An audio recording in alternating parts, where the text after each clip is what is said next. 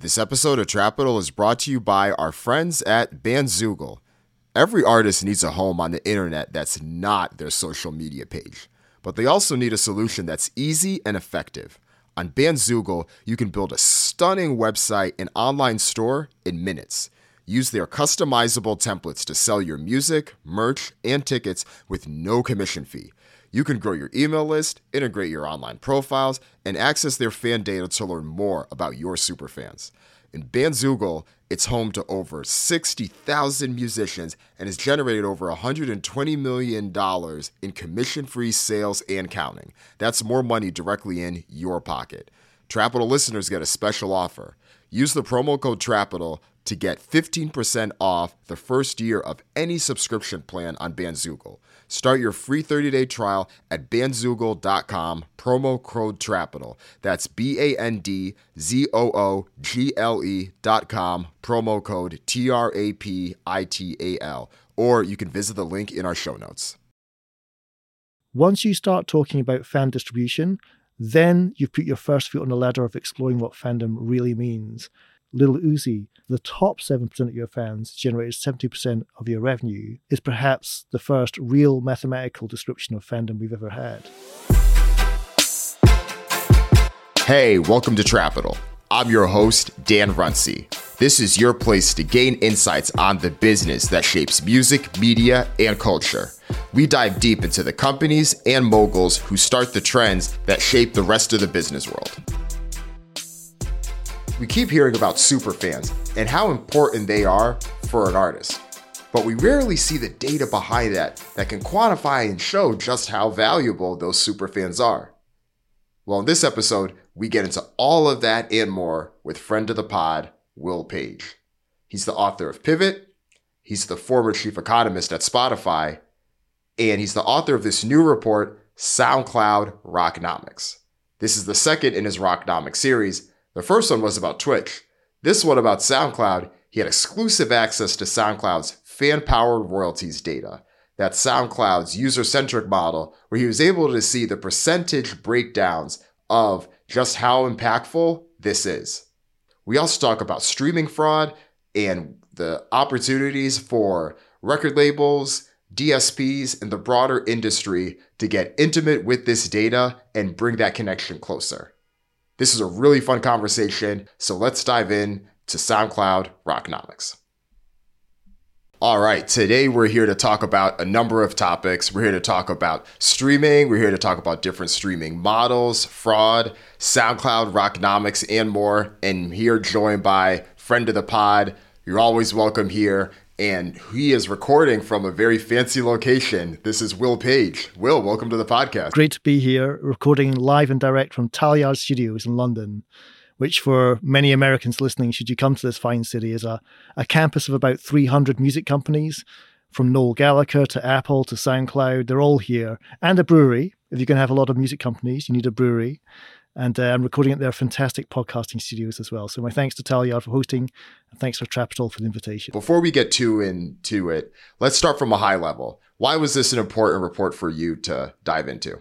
And why, for me, this is a game-changing report is because SoundCloud have actually put user-centric into action. And I want to repeat myself here when I say, when you change the rules, you change the game.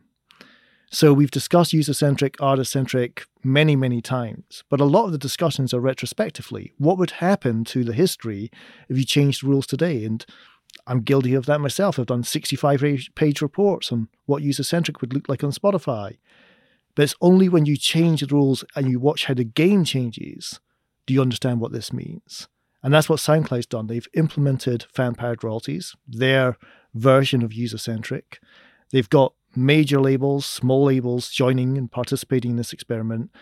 And what makes this so exciting for me, Dan, and for Trapital listeners, is now we have results. So we just elevated the conversation up more than just a couple of notches, because now we've seen what happens when you change the rules, when we watch how the game is played. That's what makes this one a hot ticket. And for the folks listening, most of you know this, but for some additional context, the predominant way that music streaming payments have been distributed is through the pro rata model. That has been the standard for years. Everyone submits their money into this pool. This pool becomes this larger pool, and then it gets distributed based upon the number of streams that each artist catalog ends up generating, and then that again gets distributed to its rights holders. And I remember actually one of the first times that you and I had connected, I was sharing a few things, I think it was on LinkedIn, about user-centric versus pro rata. And I remember you saying, listen, I could talk your ear off about this. And I think, as most of us do that are deep thinkers in this space, when you're presented with new information, you could change your perspective. You could learn new things. So walk us through that journey a bit. You had said it yourself in terms of new data, new things that come through. What was that process like for you, having written 60 plus page papers about this, but now you have a report that is different, but capturing where things are today? Well, let's just think about how the game changes when you change the rules. You know, how might an artist change their release schedule? How might they change their marketing practices when you have a user-centric model, which is essentially lots and lots of mini fan clubs? You know, then on the consumer side, how does the consumer change when they know that their money is going to just their music, when it's ring-fenced and it can't be distorted by the heavy user to the left of them or affected by the light user to the right of them, when it's a sole contract between their money and their music consumption? So you've got two forces at play down, which make this a really interesting story to follow. And credit to SoundCloud, because now they have the story. Everybody else is left guessing what might have been, what might happen. Now we know. And that, again, is just what's going to make unpacking this on Trapital so interesting. And I have to imagine that time has likely played a big factor in this too. When you had done some of those initial reports, the streaming landscape was very different. There were a fraction of the people that are currently listening to music that are now listening to it today. Things were at a very rapid growth state, and streaming was not the majority revenue maker for the industry. Now it is. So I think there's a number of other factors that play into why this does look very different now. Yeah, and I really want to date the report. I mean, the results we're going to be discussing on the show really date back to 2022. The report was completed pretty much this time last year in 2023. There's been a lot of water under the bridge, as we say here in Britain. You know, we didn't know what AI music was going to be this time last year. We didn't know the term artist-centric this time last year. So a lot's happened, but I think what we'll be going to be getting into on this show has appreciated in value. It hasn't depreciated. It hasn't gathered moss. You know, the topic is hot right now, and now we've got some genuine results to work through. So it's really important that we understand we're talking about analysis conducted well over a year ago, but we're going to bring it to light. One of the interesting things about SoundCloud too, specifically in this regard, is that this has always been a platform for the tastemakers, a platform for the people that are seeing things early. You think about the SoundCloud rap era and how early the platform was there. And this is really something that you described in the report as lean forward music. These are for the active folks. These are for the people that are pushing things forward. And is there a super fan lesson in there about the type of user or the type of artist as well that uses a platform like SoundCloud? It's very important that when you work with a company like SoundCloud, great partners to work with, wonderful team, you tease out what makes them distinct. In fact, when I was introduced to Trapital, you were looking at the work that I did on Twitch. And I remember we had a very clear grid there about what made Twitch distinct from YouTube, what made Twitch distinct from Spotify, how on Twitch you owned your channel. You know, you set the price for your channel. Those were interesting distinctions. But maybe if you think about SoundCloud, you know, what makes that platform distinct? A few things. One, when I talk about lean in listening, it's lean in, and it really is frontline. So we hear talk about how the music industry is like 80% catalog now. You get these headlines of old music is killing new music. On SoundCloud, it's really dominated by frontline listening. It's really dominated by not just frontline, but uber frontline. That is pre-release listening, private links of stuff that you're working on in the studio that you want to get feedback on. A bit like the gaming industry where you have the early adopter model. The game's not quite finished, but I want you to see where I've got to in the development stage. SoundCloud has a bit of that ethos in it too. The album's not quite ready, but I want to hear what I've done with it so far. A couple of other things. It's just in terms of the creator population of SoundCloud, this is crucial. SoundCloud has roughly 40 million creators named to its platform. If you look at Spotify's Loud and Clear, they claim 9 million. So you have a huge difference there in terms of the creator population. But the one stat that really made SoundCloud jump out at me, and it will jump out at every one of your listeners, is I used an app analytics company called Sensor Tower. These companies, App Annie, Apptopia, there's many of them. They're great. They allow you to look at app behavior on platforms. And with Sensor Tower, I was able to do something called app overlap. When you're using one app, what other apps are you using? And I looked at SoundCloud, and 1 in 4 people using SoundCloud, the app for listening, were also using Spotify for Artists. Not Spotify, but Spotify for Artists, an artist-verified program of tools to help you on Spotify. And I think that alone, that really does tell you a lot about, we think about Spotify, Apple, YouTube, Amazon from a creator perspective. If we're going to discuss SoundCloud for the next half hour, 40 minutes, we have to discuss it equally from the creator and the consumer perspective. This is a creator-driven platform as much as a consumer-driven platform. It really is a two-sided market in that way, and it's hard to distinguish between that, and even calling it a DSP in that same type of way would be incomplete. And it's little things, Dan. It's like private links. I mean, that's just a tiny feature of SoundCloud's arsenal, but how important is it when an artist that that you have a bond with, we can discuss fandom surely at some point, how much does it mean when you're sent a private link to feel that music before it gets to the masses? That relationship doesn't really happen anywhere else. So yeah, these distinctions are really important. And maybe the last one, we just discussed the creator, we've got to discuss the consumer. And I'm going to use the alcohol reference here, so apologies if it's early in California. But I want to stress that SoundCloud is complementary to the other platforms. It's gin and tonic. Very few people only listen to SoundCloud. They listen to SoundCloud to discover Billie Eilish, then they'll consume streaming Billie Eilish on Spotify, Apple, Amazon, YouTube. Ditto Post Malone, ditto countless other artists who have broken on SoundCloud, then found somewhere else to build up a much bigger home for themselves as well. So I think it's really important that we see how creator-driven it is, but how complementary to other platforms the consumer angle of this company is as well.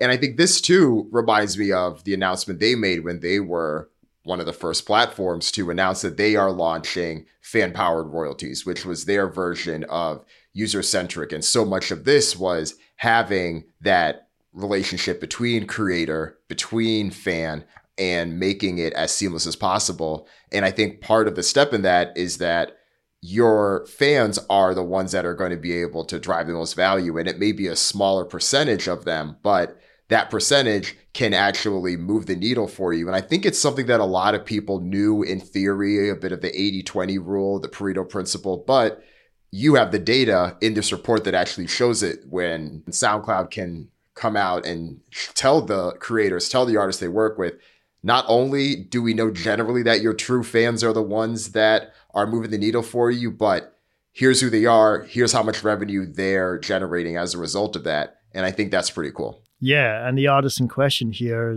be a great supporter of Trapital, I'm sure, is Lil Uzi Vert. Arguably a top 10 rapper in the United States, maybe even top 5, and signed to Atlantic, Warner's. And firstly, credit to Warner Music Group for being bold enough to explore fan-powered royalties. They're learning while everyone else is guessing, and they can do something with those learnings.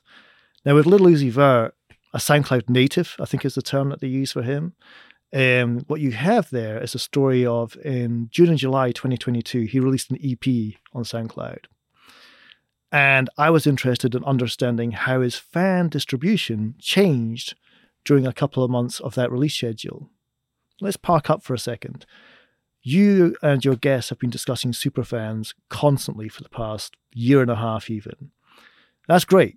It's a topic we got to have. But it does feel like we're talking in a bit of a vacuum of no knowledge. And let me explain why. When you hear reports about find your superfans on Spotify, explore your superfans on the Amazons, Apples, Pandoras, YouTubes, you know how much those superfans are worth, Dan? They're worth exactly the same as everyone else because the pro rata model equalizes out the streams, the law of averages. So you've done a great job creating superfans and they're all worth the same half penny per stream as everyone else. That is not super fandom. And you can see the restlessness amongst record labels, streaming services, the industry at large, which is we're in a straitjacket here. How do we know that some fans are worth more than others? When you leave that pro rata world and you explore user-centric, Now we're talking. Now we're offering a treasure trove of learnings about fandom. And in the case of Lil Uzi Vert, I use round numbers to make it easy for the listener. The report will go into more detail. The questions I posed were twofold. I said, what percentage of your fans on SoundCloud are true fans or superfans? And that is a metric which SoundCloud own, but I'll just talk lightly to it. The concentration of listening and an earning threshold. Remember, it's my bank account, my money going to just my music. How much of my time was spent with that artist, how much of my money was went to that artist. If I pass that threshold, I would qualify as a superfan. So how many of your fans are superfans? The intuitive question one. Slightly less intuitively, what share of your revenue came from those superfans? Question two. Question three, how did that change over time?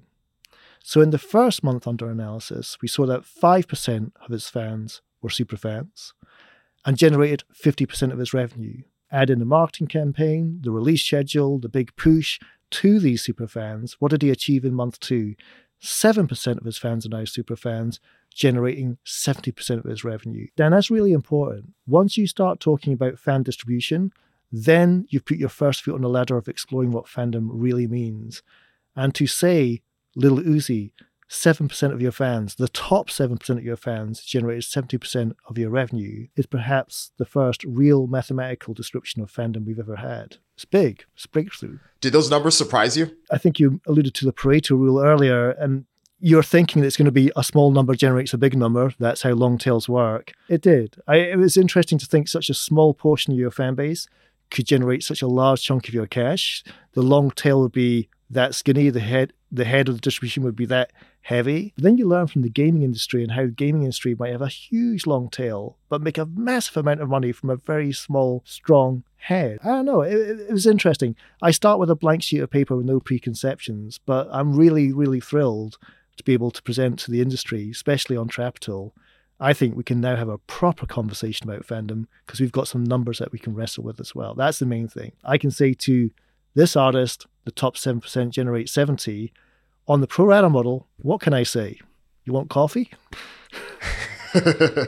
Of course, we knew generally speaking, again, but broad strokes terms doesn't give us the actual details behind it. So it was interesting to see. But then again, someone could have assumed that it was 20%, but 20% is very different than 7. So the fact that you can show the numbers is key here. And the other thing that stuck out to me from the report is that 10% of Uzi superfans only listen to Uzi, because that's another broad strokes thing that's been talked about. Everyone's talking about, well, you have your superfans, you have your superfans. Well, superfans for some artists are very different because some artists actually have fans where they are the number one person that they're a fan of, but other artists can have a number of people that can be their superfan. And when it comes to actually monetizing and building a business around this fandom, it can get a bit lean in different ways depending on how strong that fan is. But now you have data that actually shows for a major artist like this, how many people are only listening to him. And that's a really powerful stat. Maybe there's 3 things I need to unpack around that observation.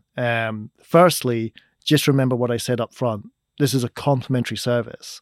So I might just be all in on Lil Uzi during the month of June, July 2022 on SoundCloud, but listening to a ton of stuff on Spotify at the same time. We don't know. We are not able to track that type of listenership. But that's an important consideration.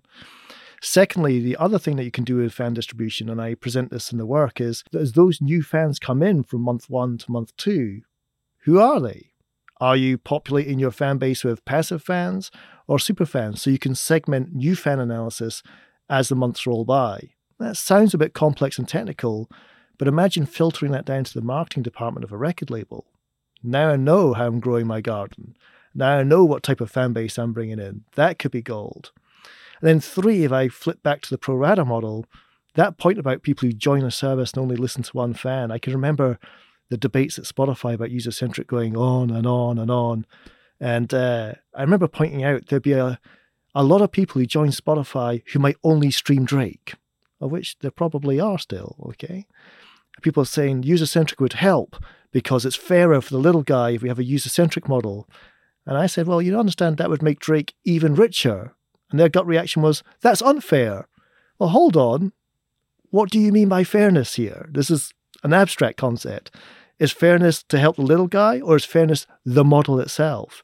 So it's worth remembering those sole listeners exist in SoundCloud and in Spotify as well. And they'll have different impacts because one is user-centric and one is pro rata. It's what makes it so exciting is now we can actually get to grips with this topic for once. Right. And I think that's an important distinction too, because if someone is only listening to that artist on SoundCloud, you're right. They likely may have accounts in other streaming services, and that streaming behavior could be different. As we said, SoundCloud itself is a unique service there. The other thing that did stick out with this, though, is one of the broader narratives around the switch to user-centric is that it would be the major artist on the major record labels that would get hurt in favor of the smaller artists, where here we have one of the biggest artists on streaming in one of the most popular genres, hip hop, that has clearly been able to show the benefit with this comparison that we've seen. Granted, we may not be able to see the overall payouts themselves, but this is still very important and an important distinction to show, because we're going to talk about some other artists too. But the fact that one of the biggest rappers in the world has been able to see the benefits of this says a lot. Absolutely. And to reiterate the point I made at start, and I will repeat myself again, when you change the rules, you change the game. With Lil Uzi, we got to see how that game's been played. We've never seen that before. That's the key thing. Let's take a quick break for this week's chart metric stat of the episode. The top 5 most streamed artists of 2023 on SoundCloud were, in order, NBA YoungBoy, Juice WRLD, Rod Wave, Yeat, and Suicide Boys. But when we compare that to those artists' chart metric artist rank, the numbers are quite different. As of Monday, January 29th, 2024, NBA YoungBoy is the 138th artist on that list. Juice WRLD is 101st. Rod Wave is 502nd. Yeat is 454th. And Suicide Boys are 640th.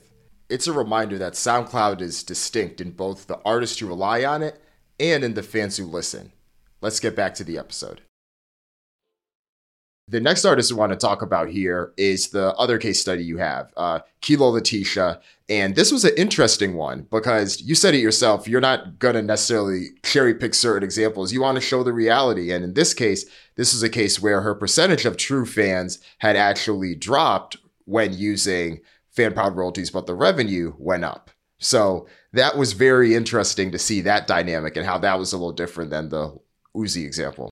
Yeah, there's 2 points to unpack on this one. One, if you think about the classic marketing expression of throwing stuff at a wall to seeing what sticks, perhaps her campaign, and it's for the artist to explain what their intentions were, but perhaps her campaign was to just widen the fan base, widen the funnel, and over time, looking at month by month, over the years, nurture those passive fans into true fans. Dan, back to what I said earlier, with that fan-powered royalties model, you can do that because you can monitor the new fans coming in and how they transition between passive, moderate, if you want to have a middle ground, and true fans. Fan distribution has just entered the room. That's huge. The other thing with Kilo is that she used SoundCloud's own distribution platform. That is, making music on SoundCloud and distributing it on SoundCloud and to the other streaming partners as well, the Spotifys and the Apples. And it's just a small thing to toss out there, but I think it will resonate with your listeners. I'm very fond of saying, when data scientists geek out about building dashboards and going to Tableau offsites, and I think we overdose on this. So I like to say any more than one dashboard is one dashboard too many. In the case of this artist distributing on SoundCloud, I was really fascinated to see that she just had one dashboard to service all of her needs. And that's pretty powerful, Dan. I have one dashboard telling me how I'm doing on SoundCloud and on Apple and on Spotify. I'm not saying that's the future of the business, but I think you wouldn't find any artist or manager saying, I don't have enough dashboards. There's too many of them. We need to cull them and consolidate them. And SoundCloud made that possible. So I'd like to see more of that elsewhere as well, not just on SoundCloud. This is something that I know even as non-recording artists, podcasters, or you as a DJ yourself can probably relate to as well, because you have your Spotify for podcasters, you have your Apple Music for podcasters, there's all these different things, you have your newsletter. It can be cumbersome, and anyone listening to this, even if you're not a recording artist, you probably have some sort of form of dashboard overload. So there's a film which was set in Scotland called Highlander, And the famous slogan of the film is, there can be only one. I think we should apply that to dashboards and data science. Right. Just give me one place to look to see everything I need so I can go on and keep on writing and recording music that makes people laugh, dance, and cry. One thing that we should talk about is the data that may or may not exist from the pro rata model or the streaming services that use that model, because someone could listen to this and say, okay, well, I get my annual recap or wrapped at the end of the year from the streaming services. It tells me that I'm in the top 7% of Drake fans. It tells my friend that he's in the top 0.1% of Taylor Swift fans. Then if that data is essentially aggregated, then wouldn't that DSP, even if they're using a pro rata model, know what percentage of a particular artist streams came from what percent of fans? They would do, but let's think about where the breakdown in communication happens. Firstly, we're 23 years into streaming, and it's still largely impossible for me to compensate my favorite artists directly. But in addition to that, I can't communicate with them either. But this is a point, which is, even if the platform knows who your superfans are, what can you actually do to reach out and discuss with them? We still don't have comments on Apple, Spotify, or Amazon. This is probably a good time to chat about fraud, because this was one of the really interesting things from the report about how this user-centric model can help prevent against fraud, which we know is a growing issue in the industry. Can you chat about that one? You have to understand what SoundCloud's done very ambitiously is launch fan-powered royalties on an opt-in basis. So you got to raise your hand and say, I'm down with that. Put me into the program. Give me the experiment. Let me do my A/B test, whatever. But you're going to roll into this user-centric model. If you don't want to do it, well, you opt out. You stay on pro rata. So when I was working with SoundCloud, I sort of had this kind of 4 o'clock in the morning moment where I was like, wait a second, you're running duplicate systems, which means you can look at the difference in the payouts. Artist X would have made so much more money on pro rata, so much less on user-centric, or vice versa. But the discrepancy is noticeable. Now, is that discrepancy the system, or is that discrepancy revealing something else, which is fraudulent behavior? So the first point is the accidental sort of light bulb moment for me was the fact you've got both systems means you've got a great fraud detection tool because you have both systems. You can compare and contrast on a regular basis and flag where the discrepancy is too wide. The second thing that I give in the report, and I'm going to call it the Haydock-Page stream fraud matrix. The footnote to that expression is BeatDep as an independent company leading in this field of detecting and dealing with stream fraud. They find it, they expose it, and they deal with it for you. Great company. I said to Morgan this time last year, we got to explain fraud to an audience who doesn't understand it. So it has to be really easy. So don't give me any hour-long speech here. I need it on the back of an envelope. How can we describe fraud to Dan Runcie if I'm in an elevator with him in Austin, Texas in March, and I'm going to the 5th floor? So we developed this very, very simple tool, which is to look at fraud in 3 buckets. 1, click farms. We know what they are. When you're told that your top city is Jakarta, Indonesia, and you've never toured there may be something about Jakarta, Indonesia driving those streams. It could just be one huge click farm. The second type of fraud is carbon copies, ghost tracks. And this report is now a year old. Thrilled that we're out of the woods now showing it to the world, but carbon copies has accentuated with AI music. So you can have deep fake carbon copies going out onto the platforms. And then the third type of fraud, more serious one, and actually definitely illegal, is account hacking, taking on dormant Facebook accounts. So you hold that in your head, you think 1, 2, 3, A, B, C, click farms, carbon copies, account hacking. Then you look at how do the models compare in their exposure or insulation to fraud. So for pro rata is very exposed to click farms and carbon copies because there's a big pot of cash, and if you can steal as much of it before the 5 weeks is up and the invoices are sent out, then that's your money. It's a free-for-all. User-centric is very insulated because Dan Runcie's $11 a month goes to just Dan Runcie's music, and no click farm or carbon copy can affect that. But when you go to account hacking, it flips. Now the pro rata model is insulated because you can hack all of these accounts, but not actually affect where the money is going because it's all being pooled. Whereas user-centric is exposed. If I hack Dan's user-centric account and he's dormant, I can dictate where all his money goes back to my music. Now the key point is not to pick winners or losers. And the report doesn't say user-centric is a panacea, everybody should do what SoundCloud's doing. That would be naive, that would be dumb. it wouldn't be worth even coming on your show to talk like that. The port is about learning, all right? We've changed the rules. Let's learn about the game. And what you learn with this matrix, this beautiful matrix, is there's no silver bullet solution to fraud. Whatever model you propose, fraudsters are going to fraud in different ways to get around it. So if you think about the industry overall, obviously we both know it would be very naive to even suggest that all the DSPs out there should be adopting a user-centric model. However, there still is a lot that can be learned from this. We talked about comments. We talked about that fan engagement. What are some of the ways that you think the broader industry can take note of this, even if it's not directly happening through SoundCloud? What are some of those insights? There's a bundle in the report. If I was to tease out a 1 and 2 for you, I think the intimacy factor.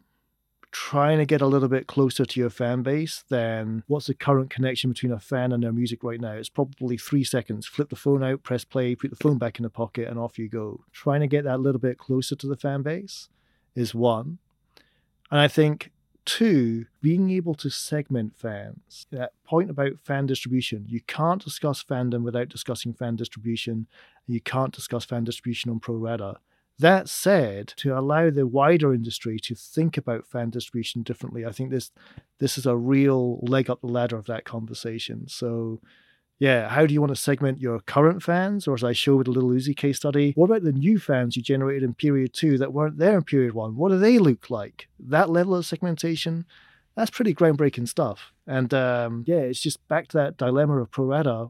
What can you do on pro rata other than have coffee? Because all those fans are worth exactly the same as all those other fans as well. So, yeah, it's that direct link. Anything that can improve intimacy in this business is a good thing. And to tie this all together, we started this talking about the superfan discussion, how a lot of it can be broad strokes. A lot of it doesn't get to the meat of the issue itself.